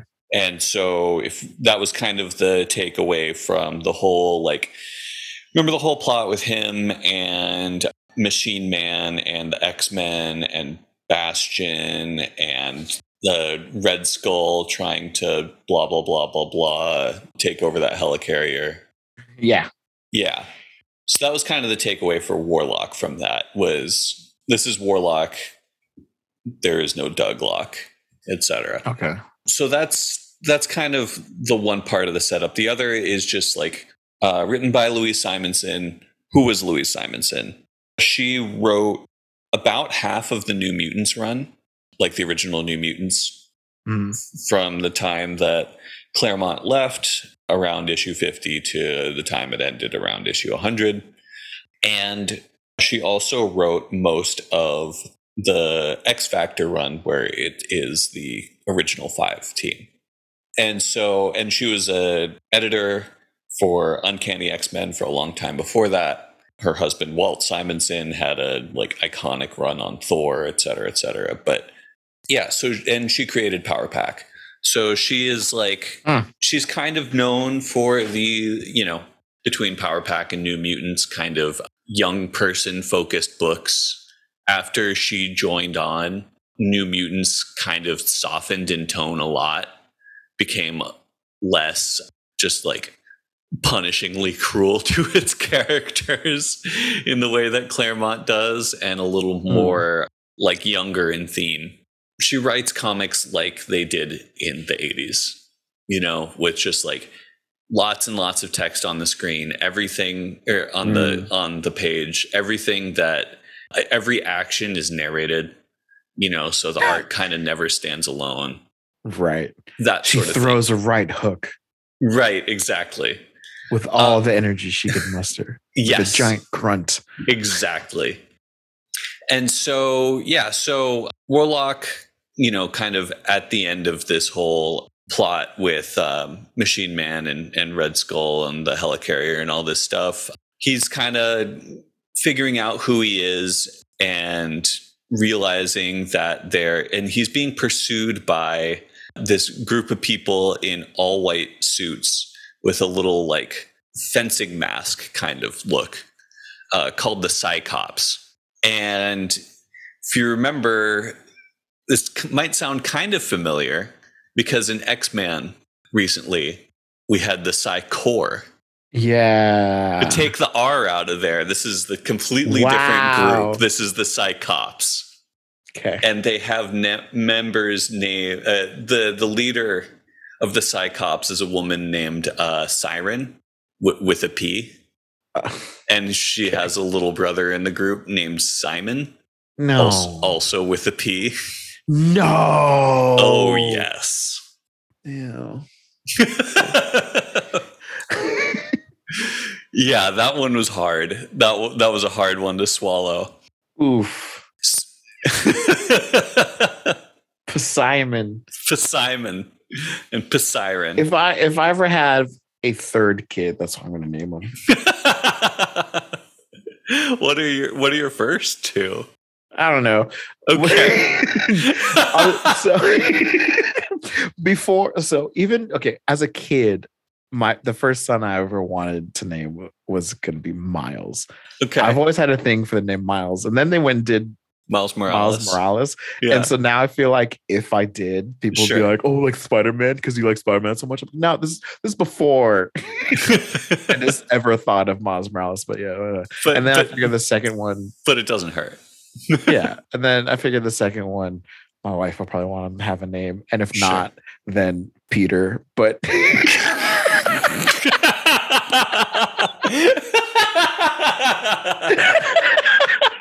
I feel like if we messed around and ended up having a third child, then we're going to have fun with it. We're going to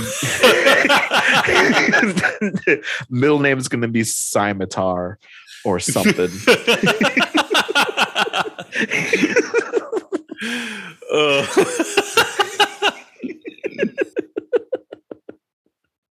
Yeah. Anyway, sorry. Anyway. So they ambush Warlock when he's visiting Doug's grave, and they fight for like 2 pages, and then Warlock flies away.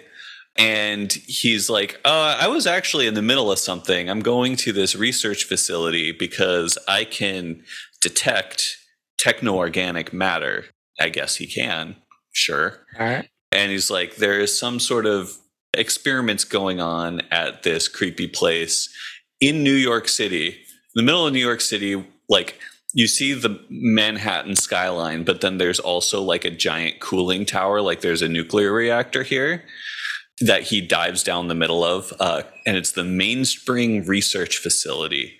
His whole thing is like, he blames himself for bringing the techno-organic, the transmode virus to Earth.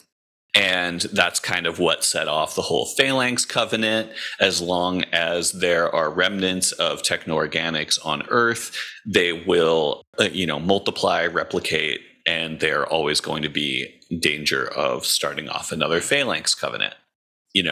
Transmoding and taking over humans, compelling them to build a giant Babel Spire. The Technarchy, aka Warlock's dad Magus, comes down from space, destroys the planet. He's like, I don't want any of that to happen. I'm responsible for all of this, so I'm going to go and just root out all of the, remnants of techno-organics, and they are being researched here at this research facility. And so he dives right down the nuclear cooling tower, because sure. And he gets in and he finds this girl named Hope. Actually, her name is Esperanza Ling, and she has bright orange anime hair, but they remind you that she's Latina every once in a while, or Latinx every once in a while, by just having her say a random, like, extremely common word in Spanish. Like in the middle of a sentence? Yeah, just like, see, I think that we should go over there. All right. This is a real old school, like how it's the 90s. Yeah, how I mean, they're starting to get away from this by the 90s a little bit, but like, how in the 80s Colossus would just say like, boishimoy or da, every, and it's like, okay, buddy, we get it. Like, I get it for nicknames.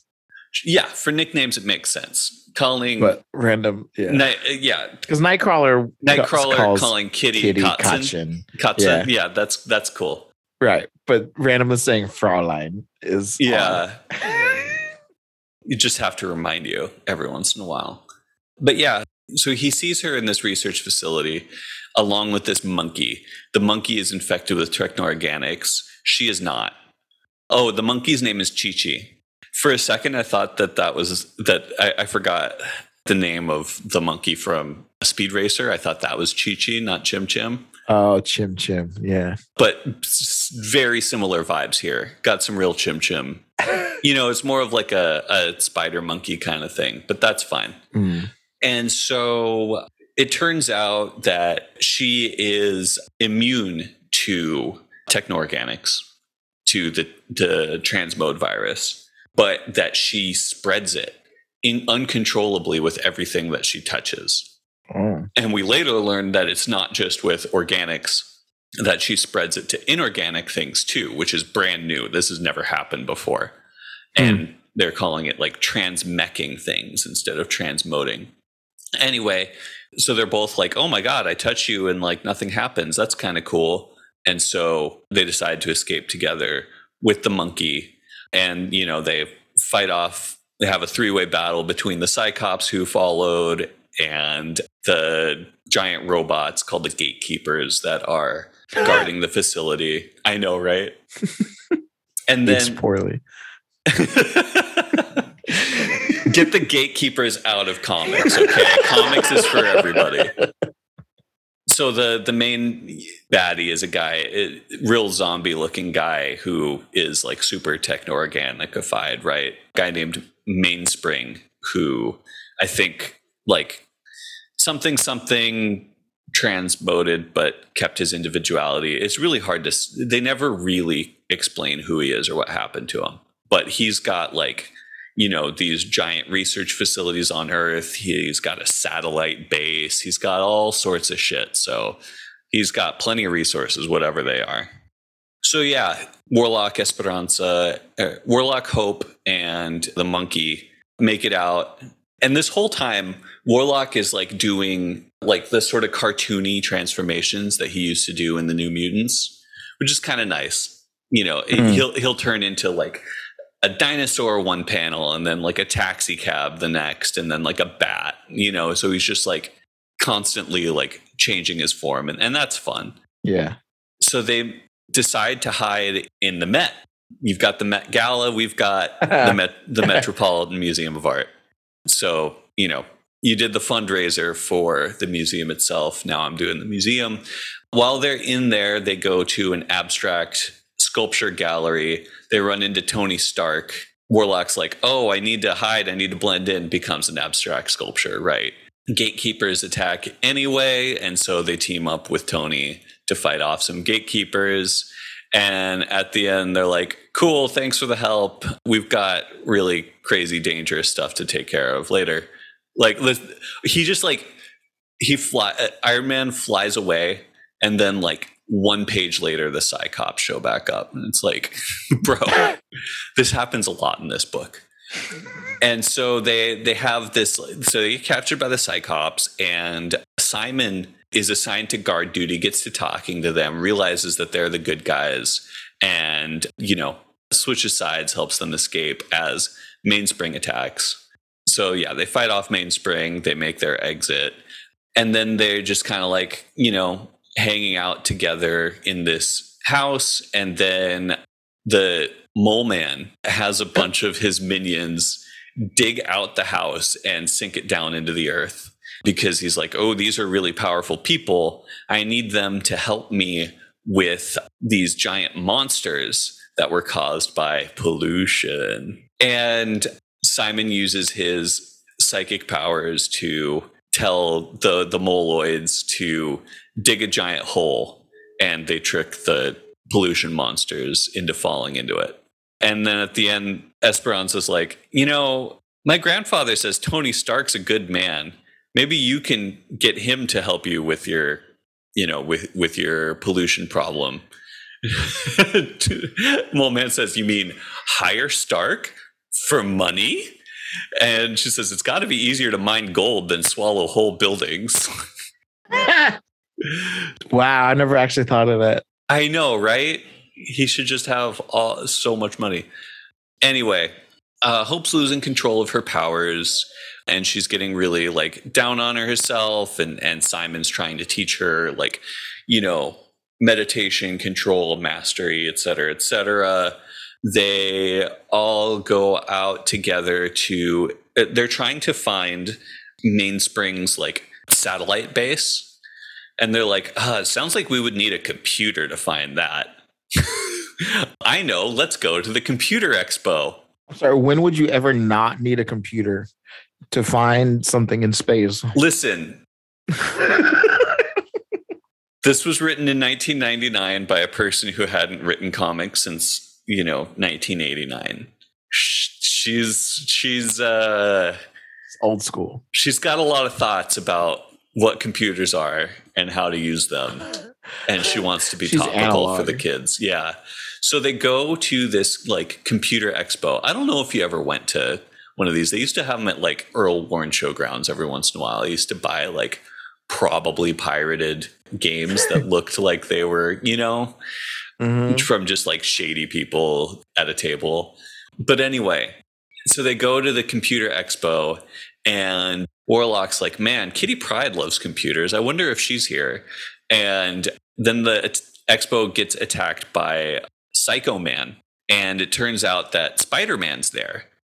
He's Peter, as a journalist, is like taking pictures for the Computer Expo for some reason.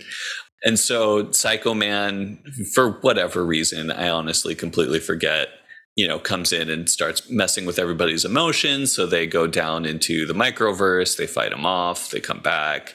I don't understand Psycho Man.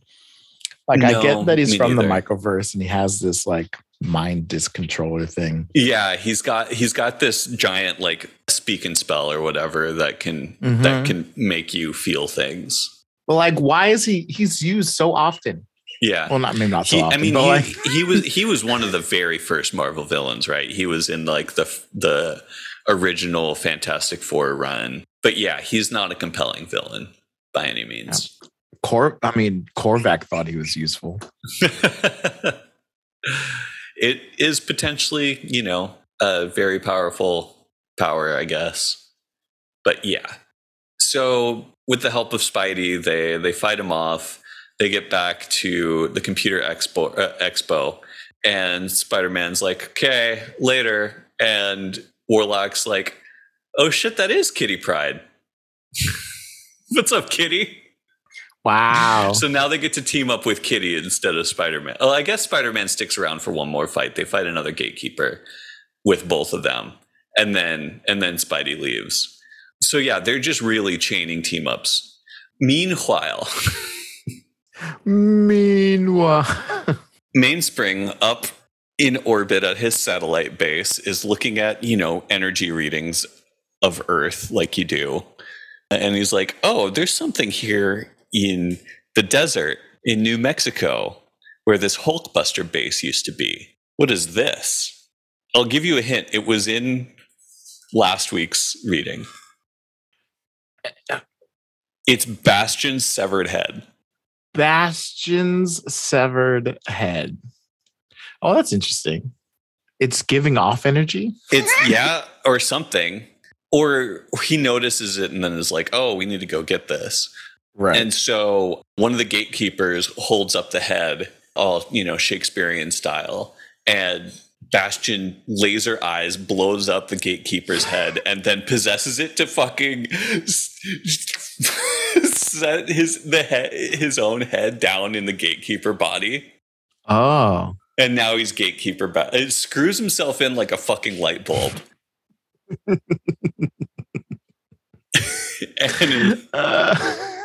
And by this point, Peter has left.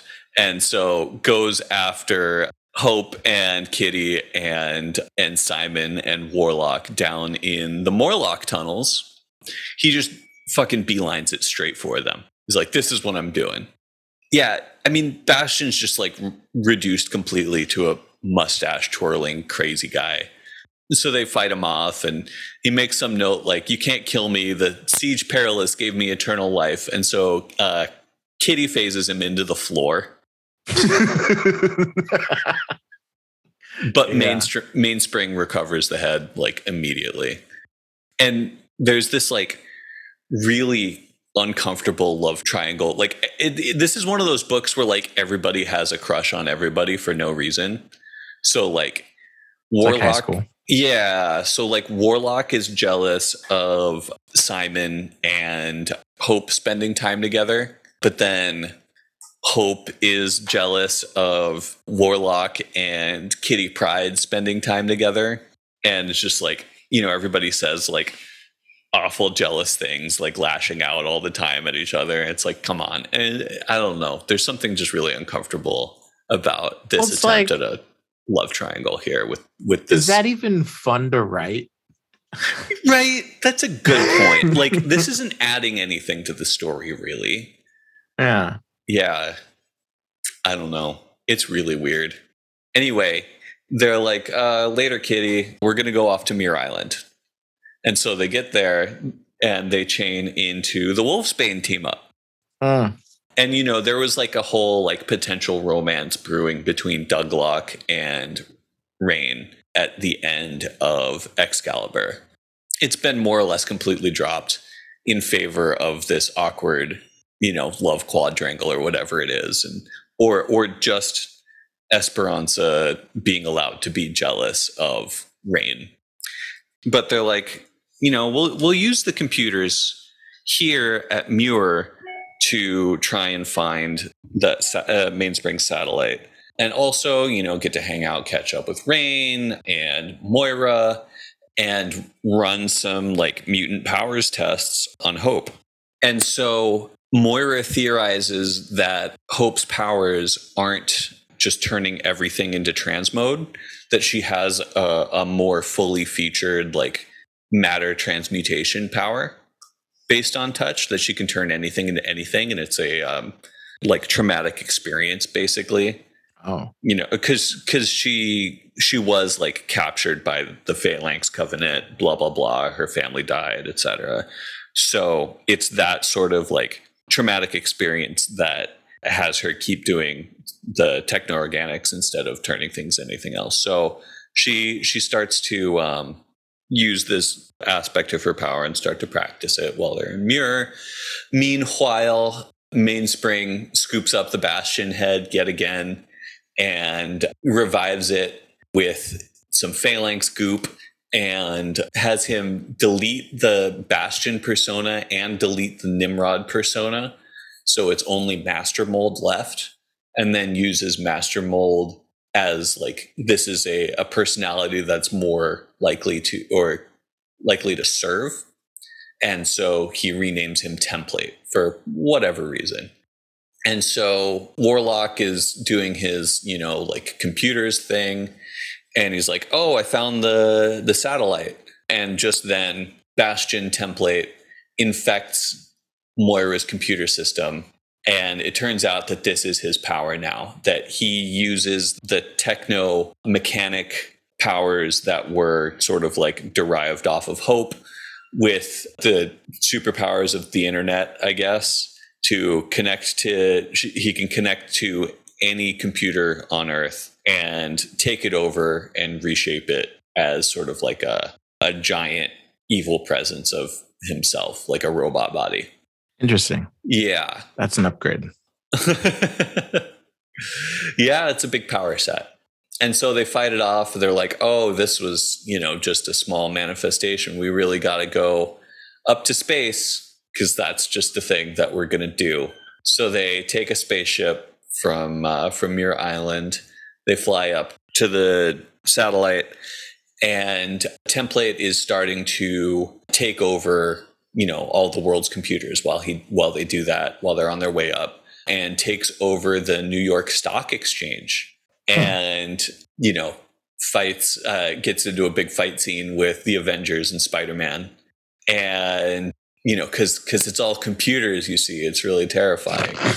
So the heroes get captured by, I'm sorry, Chi-Chi wasn't part of this the whole time. This whole time they didn't have the monkey. And Hope has like a psychic connection to everything that she transmodes. And she transmoded Chi-Chi. So they've been torturing a monkey to get at, the group basically, to try and goad them into rash things and so on. So the rest of them get captured, but they get Chi-Chi loose. Chi-Chi, presses the button to free them and saves the day, as monkeys tend to do. Mm-hmm. Monkeys and baby Groots. Right, exactly. Oh yeah, so it turns out that the Bastion Template is like fully phalanx. The whatever phalanx code is deep in his resurrection is taking over, and he's subconsciously pulled to build a Babel Spire, which is what summons the Technarchy to destroy the planet.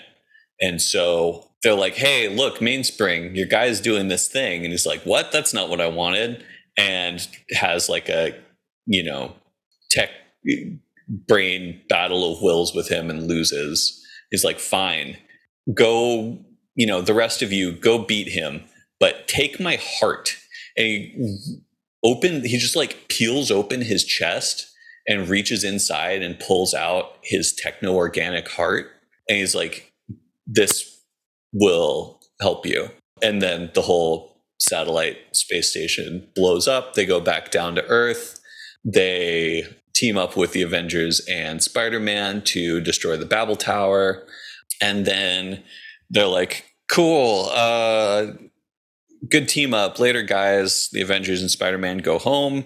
And then Magus shows up, Warlock's dad, as, final boss. Big fight scene, blah, blah, blah. Hope and Warlock do the sort of melding thing that Warlock often does with Doug. And Simon uses his telekinesis to throw them down Magus's throat. And then using Hope's power, Hope basically starts to override Magus's cells from the inside and try to turn them into more Warlock. He expels them, flies back to space. The end. They all go swimming. Okay. That's it. That's the Warlock series. That's 9 issues. Yeah. What do you think what do you think will come out of this? Like, do you think any of this will like follow up Well, in another title? interesting that you ask. I, went through the trouble of looking everybody up on the wiki. Hope will never be seen again. But what about Simon? Simon will never be seen again. Oh. Warlock obviously will be seen again. But, not for quite some time. In fact, not until Annihilation Conquest. Oh, wow. I think. I'll double check here. But yeah, he kind of drops off the face of the planet. Oh, he's in one issue of X-Men Unlimited and one issue of Cable and Deadpool, and then nothing until Annihilation Conquest. It's safe. I mean, some of this like background and elucidation of the Phalanx Technarchy combination was used a little bit in Phalanx Covenant, but it's not a huge deal. Oh, wait, no. I'm sorry. He only appeared in flashback in that issue of X-Men Unlimited, and he was only in flashback in that issue of Cable and Deadpool. Yeah, he did not appear again until Annihilation Conquest, which was in 2008, so 9 years later. Chi-Chi, never seen again. Surprise. Bastion continued to be a severed head for one more appearance, but went back to his characterization before any of this ever happened. And seeing as how he was a severed head in Astonishing X-Men, you could argue that, they completely ignored this. It's funny. I always thought that Bastion was from the future. He is, sort of. His Nimrod half is. Nimrod is from Nimrod's from the future, but Bastion, Nimrod is, Bastion is current timeline. No. Nimrod time travel. No. Well, sort of. Bastion. Okay. So there's Master Mold, right? Right. Created by Stephen Lang, Sentinel that creates other Sentinels, blah, blah, blah. And then there's Nimrod, Days of Future Past. Future Sentinel. Days of Future Past, Future Perfect Sentinel, completely impossible to destroy, etc. Right. They were both separate characters. They ended up, teaming up at one point to fight against the X-Men. Rogue pushed them through. The X-Men couldn't beat them. This was an era where the X-Men routinely got their asses handed to them. Like, couldn't beat the Marauders, couldn't beat the Reavers, couldn't beat Nimrod, etc. So Nimrod and Master Mold come after them. They're like, we don't have any way to beat them. Let's set up the Siege Perilous, and Rogue just like fly them through it. The Siege Perilous is a magic door given to them, given to the X-Men by Roma, which gives whoever walks through it a new, a possibility for a new life. This happened to meld Master Mold and Nimrod together into the composite being known as Bastion, who for a time believed himself to be human, was adopted by humans, still had this deep and latent hatred of mutants within him, started amassing deep government connections like extremely quickly. What in the span of probably like a couple months, publication or in continuity time, and like 6 years publication time, managed to get government contacts in governments all over the world to get them to sign on to a joint anti-mutant project that he led himself. Cross-governmental international agency, Operation Zero Tolerance. Okay. But deep down underneath it all, he was Nimrod Master Mold. Man, yeah, I totally missed that origin story. Yeah, very silly. You're not wrong. He remained a severed head. He had one minor appearance and then didn't appear again until the whole Messiah Complex Second Coming arc, where he is. Really? Yeah. Yeah, I guess that makes sense. Yeah, I mean, a big deal villain like him, you don't want to use too much, right? Yeah. He's not Magneto. Yeah. Interesting. Even Magneto was in a total of he was the main villain. Like, he appeared a lot more, obviously, but he was the main villain of like 3 story arcs throughout the entire 90s, and that includes like the very beginning and the very end of the 90s. It was, okay, so he was mind wiped through a lot of it, but Magneto's been through a lot of shit. Okay, he got turned into a baby. He was a presence, just not necessarily times. the primary antagonist. Yeah. So it was the X-Men 1 through 3 in 1992, and then it was the Fatal Attractions storyline in 1993. Or I guess the first one was 91. Anyway, the Fatal Attractions in 93, and then the Magneto War. I guess it was 4, because it's the Magneto War in 99. Yeah, I guess that was the last one, because then he starts popping up a lot in the 2000s. Yeah. Cool. Yeah. I mean, I'm kind of torn. I really appreciate Louise Simonson's just like contribution to the X-Men franchise. There wasn't a whole lot of her work that she wrote that I really enjoyed reading. You know, like it was always like a step below, or, you know, like the Claremont stuff, for example, right? Right. When it was the 2 of them together with the franchise. But they worked together really well. They were good friends. They handled the franchise well together. So that's a big positive. But yeah, just like the specific writer ticks and style, not my favorite. But I'm glad she got some work again, even if much like Hope and all of the other characters in this story, I don't think she ever wrote anything for Marvel again. Yeah. Yeah. I think, does that conclude our episode? Is there anything else you want to talk about before we talk about next episode? Okay, she did write a little more. No, that's it for me. Okay. Well, so next episode, we have part 2 of Sandman. Yes, we will do the second trade of Sandman for real. I have a book that took its time getting here, Silk Volume 2. Oh, interesting. The first volume was really weird. I think her sister was involved, but there was someone that transformed. I couldn't remember if it was vampires or werewolves. Okay. Man, I gotta say, I'm impressed with the staying power of Silk. She shouldn't exist. A pretty flimsy premise. Yeah. Are you familiar with her origin? No. No. Yeah. She was also bit by the radioactive spider, and then stayed in a web cocoon for a bunch of years. She got put in a bunker. That is so.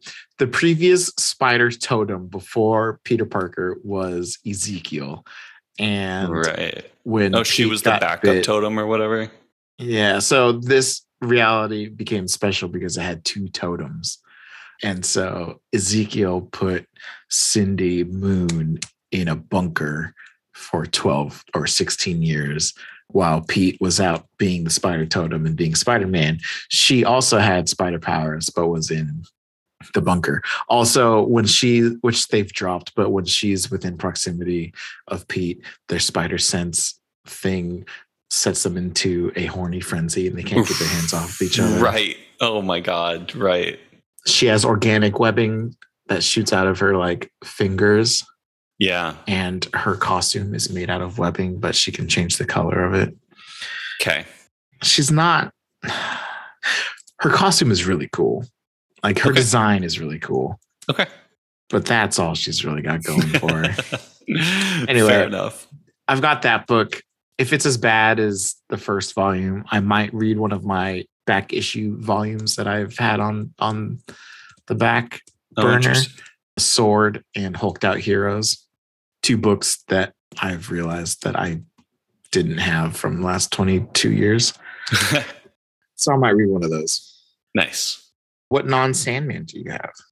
I have a bit of an oddity. My pack next has a crossover called The Eighth Day, which is between Iron Man, Thor, and Peter Parker Spider-Man, but it has a special called Juggernaut The Eighth Day. So that might be the only tie-in that happens with the X-Men. But you know what? I find Juggernaut a pretty compelling character, so sure. Yeah. Let's do that. I like Juggernaut. Yeah. And then I have the start of another brand new series, Bishop the Last X-Man. Not to be confused with Why the Last Man. Right. Yeah. Which I also didn't like. All right. Yeah. And if we go through with that, I don't know. I've got more shattering to finish off. There's also another miniseries called X-Men Children of the Atom, not to be confused with the Krakoa era Children of the Atom. Or the video game Children of the Atom. Right. I liked that game. Yeah. Well, cool. Yes. I guess we'll put the outro music here. Yeah, as long as you got a place for it. Yeah. Just notice that I didn't start the cold open, so I did. Yes. I'm so proud of myself. I'm very proud of you.